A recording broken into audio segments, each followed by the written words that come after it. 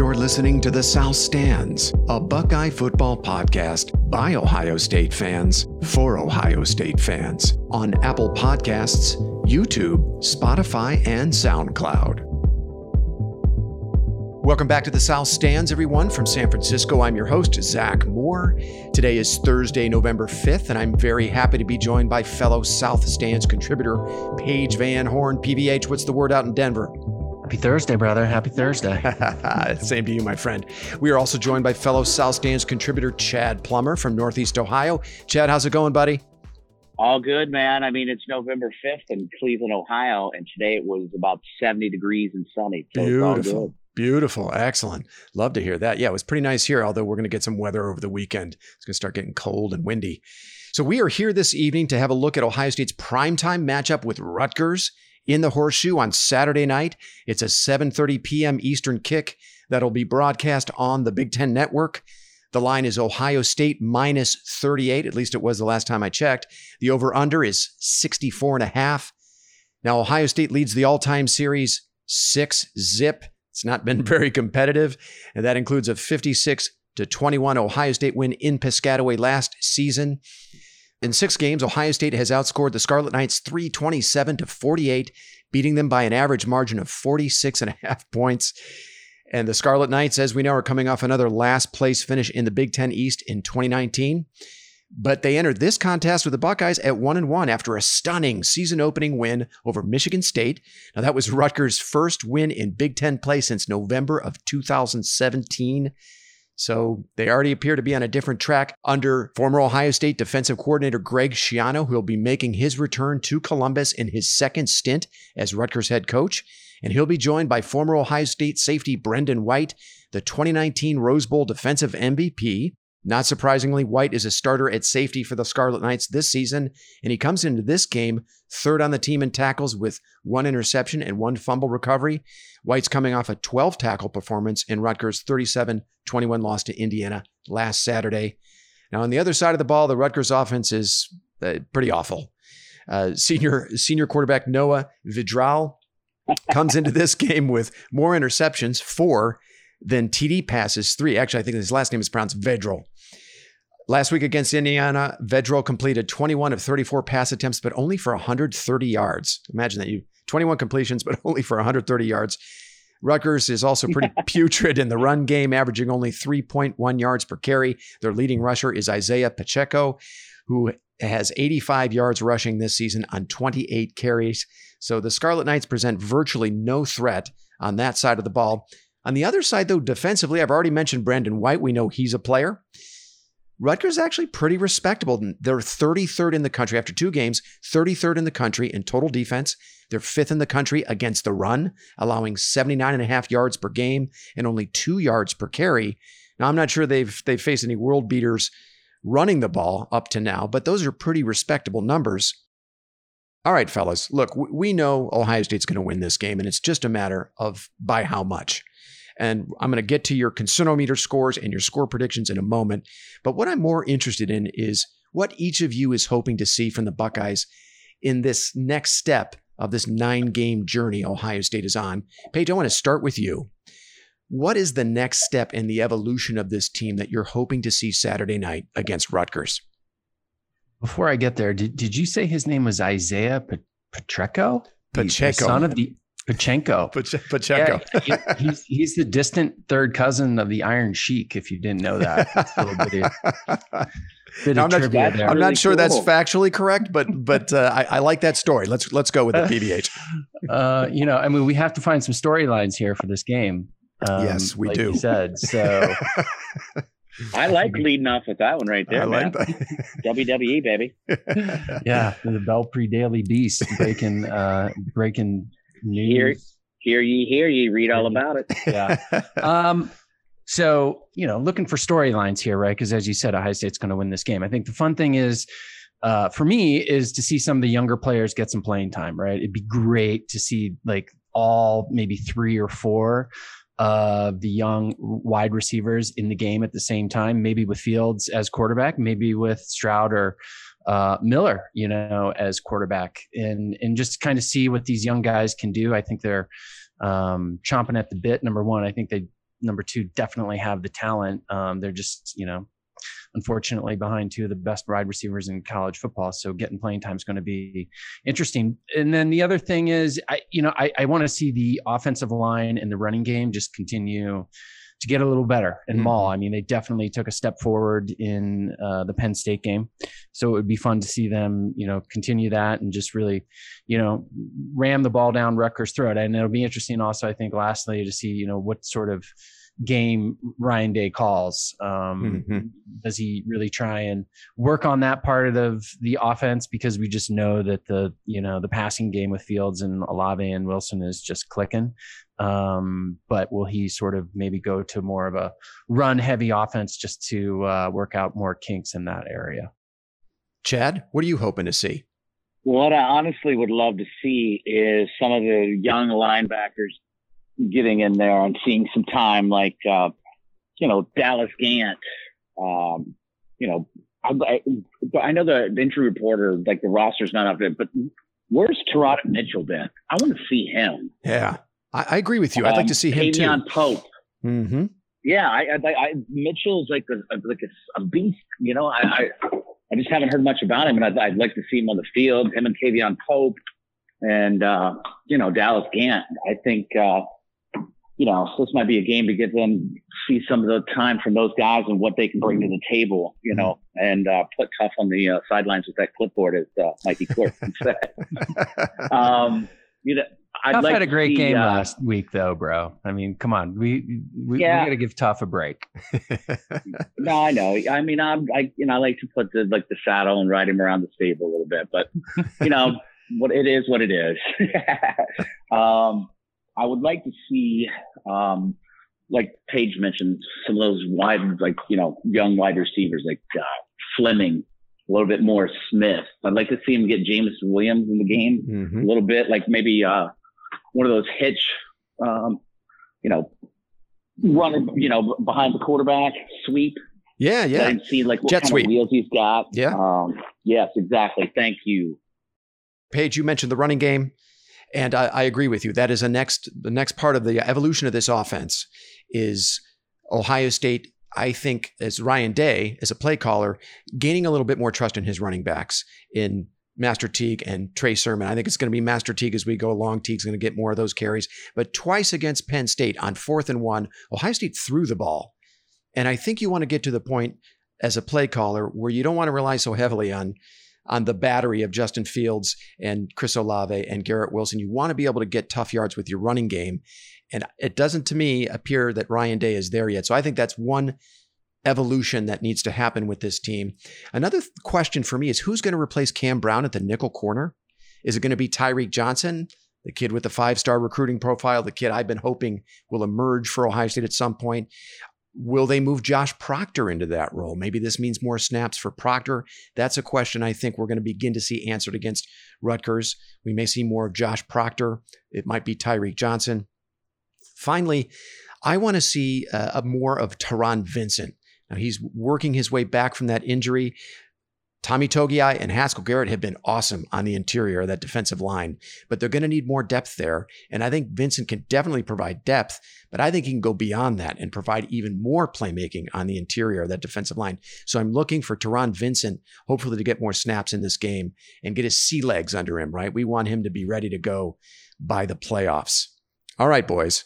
I want to kick it back to you, Paige. I want a Concernometer score for this game, and then I want your score prediction. Not concerned. It's a 0. 0. Okay. Yeah. They beat Michigan State. If I'm not mistaken, Michigan State had 7 turnovers in that game. 7 turnovers in that game. Yeah. So, I mean, you can't beat Canton McKinley if you're Michigan State if you have 7 turnovers. So I'm not, that's just insurmountable. So yeah, I don't think it's any contest at all. I think it's basically over by halftime. Buckeyes 54, Rutgers 12. And again, I think, the only chance Rutgers has of even, putting up any points is probably against the second team, which is probably in the game most of the third and fourth quarter. All right. Chad, how about you? Concernometer score first on a scale of 0 to 10, and then give me your score prediction. Non-existent. I would put the goose egg at 0. Okay. And like, wow, kind of surprising to hear Paige like talk like this. That doesn't happen very often. He's usually a little bit more pessimistic on his predictions. Hey, and thank you just once, for bringing buddy. up Just once. Thank you for bringing up Teron Vincent. I left him off, man. Like you said, if you could get him and Tommy Togai to work like together, like that could be a force to be reckoned with, man. Mm-hmm. Anyways, I'll get to my score. I apologize, but thank you for bringing that up. Yeah. I will say Ohio State 63. The Scarlet Knights 13.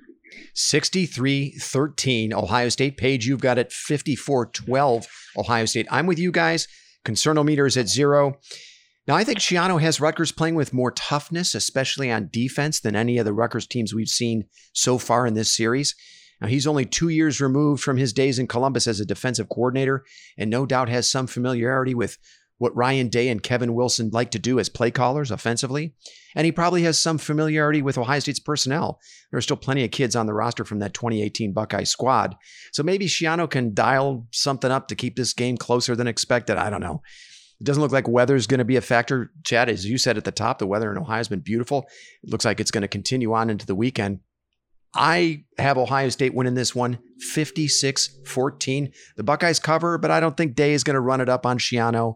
And I think Day needs to start thinking a little bit about protecting Fields, especially after that big hit he took late in the fourth quarter against Penn State. You guys remember that big blindside hit he took? Ohio State was up pretty comfortably at that stage, trying to tack on some extra points.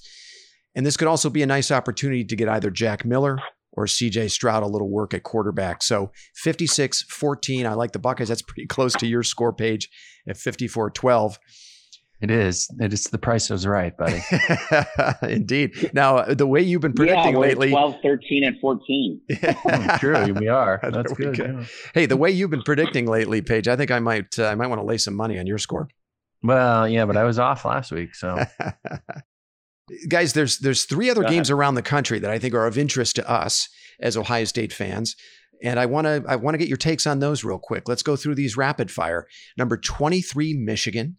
At number 14, Indiana. Paige, I want to start with you. I don't need a score prediction. Who wins that game, though?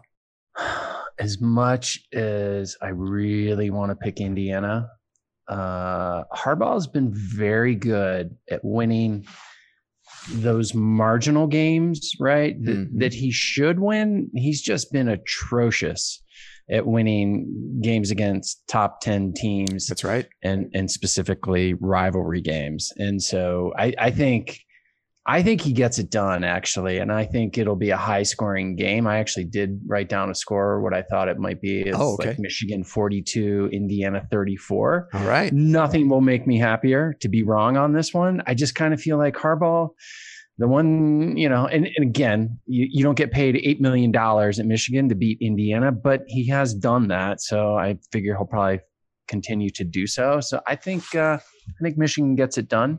Hope I'm wrong. All right. By the way, I meant to mention Michigan is a 3.5-point favorite in this game, and the over-under is 54. Chad, who do you see winning this game? Michigan giving Indiana 3.5, and Indiana, which is kind of like, I guess, puzzling to me, especially the way Indiana's been playing. But I'll go with Michigan as well. You like Michigan in this one? Okay, great. All right. Yes. Michigan's a 3.5-point favorite. They're coming off that putrid performance in the Big House last Saturday, a 27-24 loss to Michigan State. IU comes into this game at 2-0. We know about the big win over Penn State, that controversial win. The Hoosiers had kind of a methodical 37-21 win over Rutgers last week. Indiana's at number 14 in the country. I don't know, man. That seems a little high. I feel like Indiana's there's more value to Indiana when they're in that 20 to 25 range. And number 14 seems a little high to me. I'm with you guys. I think Harbaugh figures out a way to win this one. He hears his doubters this week and he gets the win. And Michigan is a challenger again to Ohio State in the Big Ten East. So I like Michigan in that one. Okay, let's move to the big one. Number 1, Clemson. At number 4, Notre Dame. As we know, Trevor Lawrence is still recovering from COVID and will not play, but Clemson is still a 5.5-point favorite in this game. The over-under is 51.5. Clemson's coming off a narrow win over Boston College last Saturday. The Tigers overcame an 18-point first-half deficit to eke out a 34-28 win over Jeff Hafley's Eagles. Filling in for Trevor Lawrence was freshman DJ Uyunglele. I'm just going to call him DJ from now on because I have no idea if I pronounce that last name correctly. Paige, who do you like in this game? He's the fifth cousin of the Iron Sheik, by the way. So I haven't watched, truth be told, either of these teams very much this year. But, okay, put on your gambling hat. Clemson was probably looking ahead to this game. And Lawrence was out. I got it Clemson 41, Notre Dame 24. Wow. They run away with it. Okay. Yeah. And, DJ, I don't know anything about that guy. I'll bet my left pinky, he's a 4 or 5 star guy. 5-star. I bet he's pretty freaking good. Yep. So, and you got to knock him off first. I think Clemson's, we all know they're one of the top 3 teams in the country. I think they kind of run away with this one. All right. Chad, before you give your pick, a little more information on this one. I think to inform your pick. In addition to Lawrence, Clemson is going to be down 3 starters on defense, and a 4th is going to miss the first half. Clemson's down their starting middle linebacker, James Skalski. Their starting Sam linebacker, Mike Jones Jr., a starting defensive tackle, and Tyler Davis. And then one of their starting defensive ends, Xavier Thomas, is going to miss the first half because of a targeting ejection last week. Chad, who do you like in this game? Isn't it so funny how, what Notre Dame's number 4 in the country? Yeah. Yet they're at home against Clemson and they're a dog without their starting quarterback. Yeah. That's how much there's no respect for Notre Dame at all. Is that because there's no respect for Notre Dame, or Clemson's pretty freaking good? Yeah, a little bit of both. I guess you could look at. I think it's probably a little bit of both, actually. But I think the Irish loses at home, and then their dreams of making another playoff run, college football playoff, and getting embarrassed will be depleted. So I'll take Clemson in this one. You like Clemson in this one as well? Okay. Yeah, it's interesting.